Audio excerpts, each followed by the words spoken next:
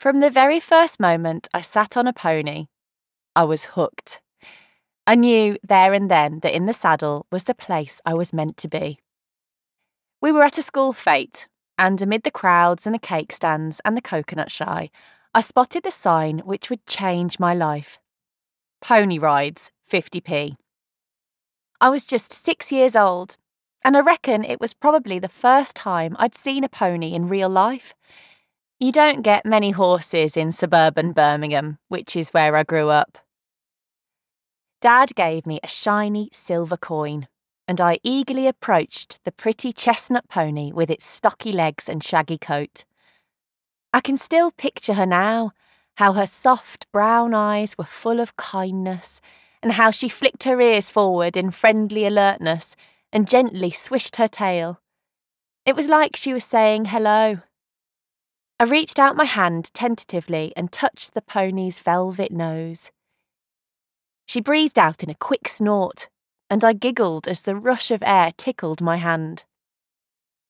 Dad's 50p bought me a ride which must have lasted no more than 10 minutes to the edge of the school field and back, but I'd never in my life felt so serenely happy as I did, perched in that pony's saddle, the sound of her hooves softly thudding on the grass.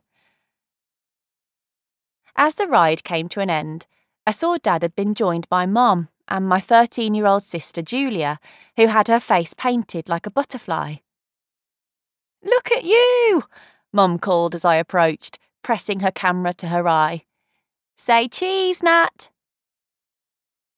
The photo she took that day, which I still have, captures a life-changing moment. With my long blonde hair resting on my shoulders, my face says it all. Pure joy. Dad says that for the rest of the afternoon they couldn't keep me away from the pony. I begged him for more coins, then patiently queued over and over again for more rides, until he eventually insisted it was time to go home. As our family car pulled out of the school car park, I pressed my nose to the window, trying to catch one last glimpse of my pony friend. From that day forward, horses became my obsession. Now, I should say, I'm not from a horsey family. Far from it. Dad was a police officer, Mum was a caretaker, and they'd never had riding lessons growing up. I think they both thought my horse fixation would be a passing phase. But if it was, it's one I still haven't grown out of. When we went to the library, the only books I wanted were ones with ponies on the cover. At home, I drew endless pictures of horses and made up little stories all featuring long adventures involving me astride a trusty steed. Mum stuck the picture of me and the little ginger pony on my bedroom wall, and every night I'd stare at it until my eyes got heavy and I fell asleep, dreaming of horses. Knowing how happy it would make me, Mum and Dad decided to find me some riding lessons. Our urban neighbourhood wasn't bursting with opportunities, but ever resourceful, Dad found a rescue centre where they took in animals from circuses. They had a few ponies, and the guy that ran the centre kindly agreed to teach me to ride. Every weekend, he would take me out on the roads, and I just loved it. Sitting in the saddle of a little albino pony called Noddy, I felt like he and I had become one body, one brain, and together we could do anything or go anywhere. As the years passed, I became more and more horse mad.